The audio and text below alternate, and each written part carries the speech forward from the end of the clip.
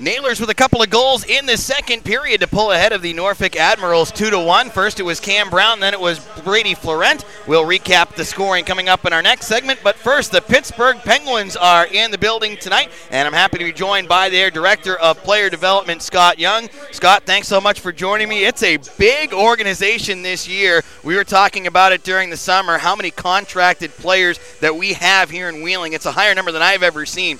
How did that process come together and that you guys are as deep as you are? Well, I think it's something we discussed after last year with the amount of injuries that we've had in the past couple of years. We've really had to bring in bodies because it seems like you really have a lot of bodies to start the year, to start the season. As things go on, as we've seen again this year, you need them all, and that's what's going on right now. We've got some healthier guys. This has been the break, the bye week, and the All-Star break up top for the big team. And we got, the trickle-down effect that has come down here to Wheeling.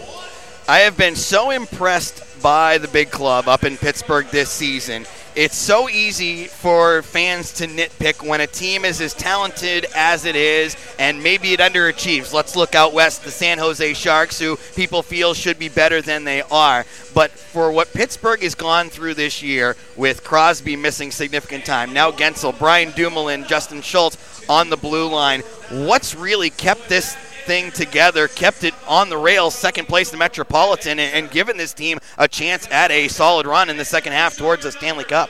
First of all, I think you got to give the coaching staff a ton of credit to be where we stand right now with all the injuries that you've just mentioned.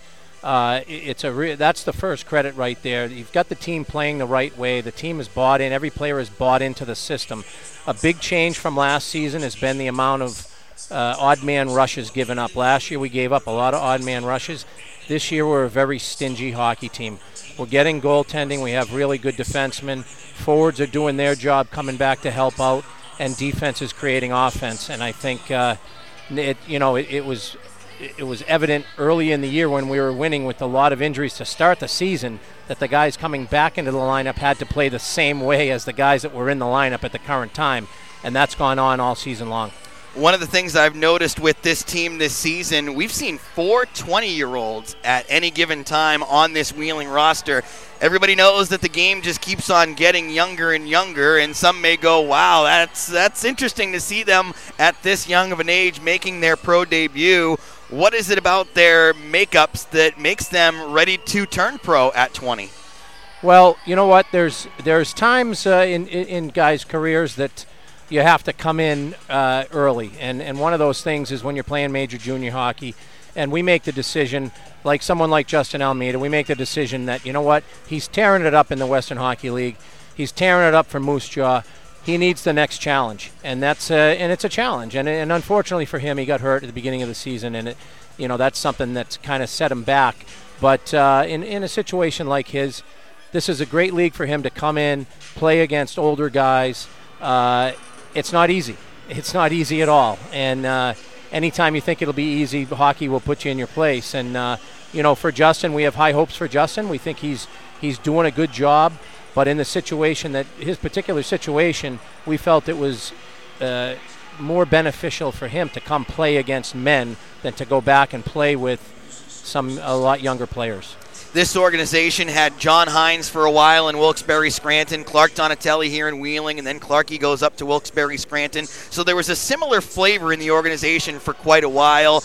BU guys too, which you're very familiar with. Now Mike Vellucci, his first year in Wilkes-Barre Scranton. Mike Bavis is his second year with Wheeling. Obviously, there is a balance of development and winning. How do you see those two being able to achieve both of those at both levels? Well, that's a good question, and that's something that I think there's always a fine line. We want to win at every level, but we also have to develop, and that's the thing that we have to keep in mind at all times. So we have to give young players opportunities, and that's something that we want young players to be in the position that they're on winning hockey teams also. So that's the tough thing with the coach. That's the tough thing, the tough decisions that the management has to go through. But we have to make sure we're getting young guys in the lineup and giving them opportunities, even though maybe there's an AHL veteran that's 29 years old that we know is AHL ready, proven. we got to give these guys the opportunity because we feel down the road that they're going to help out the big team, the Pittsburgh Penguins. In the second half of the season, you're going to make that push towards the playoffs. Obviously, Pittsburgh's in good position right now, but what does your job entail? Because you're going to be looking at players with Wilkes-Barre, Scranton, Wheeling, who you want to keep in the organization for another year, who may already be in an organization for another year, and I assume you're also tracking into the lower levels for players you've drafted or players who you may draft coming up in June. Yes, we have to make decisions on, what our organization is going to look like next year and projecting. And also, I'm responsible for college free agents, unrestricted free agents, and trying to sign some quality players also. So that takes up a lot of my time. When I'm not doing that, I'm looking at our prospects and maybe our prospects that might be ready to come in and sign a pro contract, whether we're going to sign them to a contract now. Some we are going to be forced to make that decision because they're seniors in college.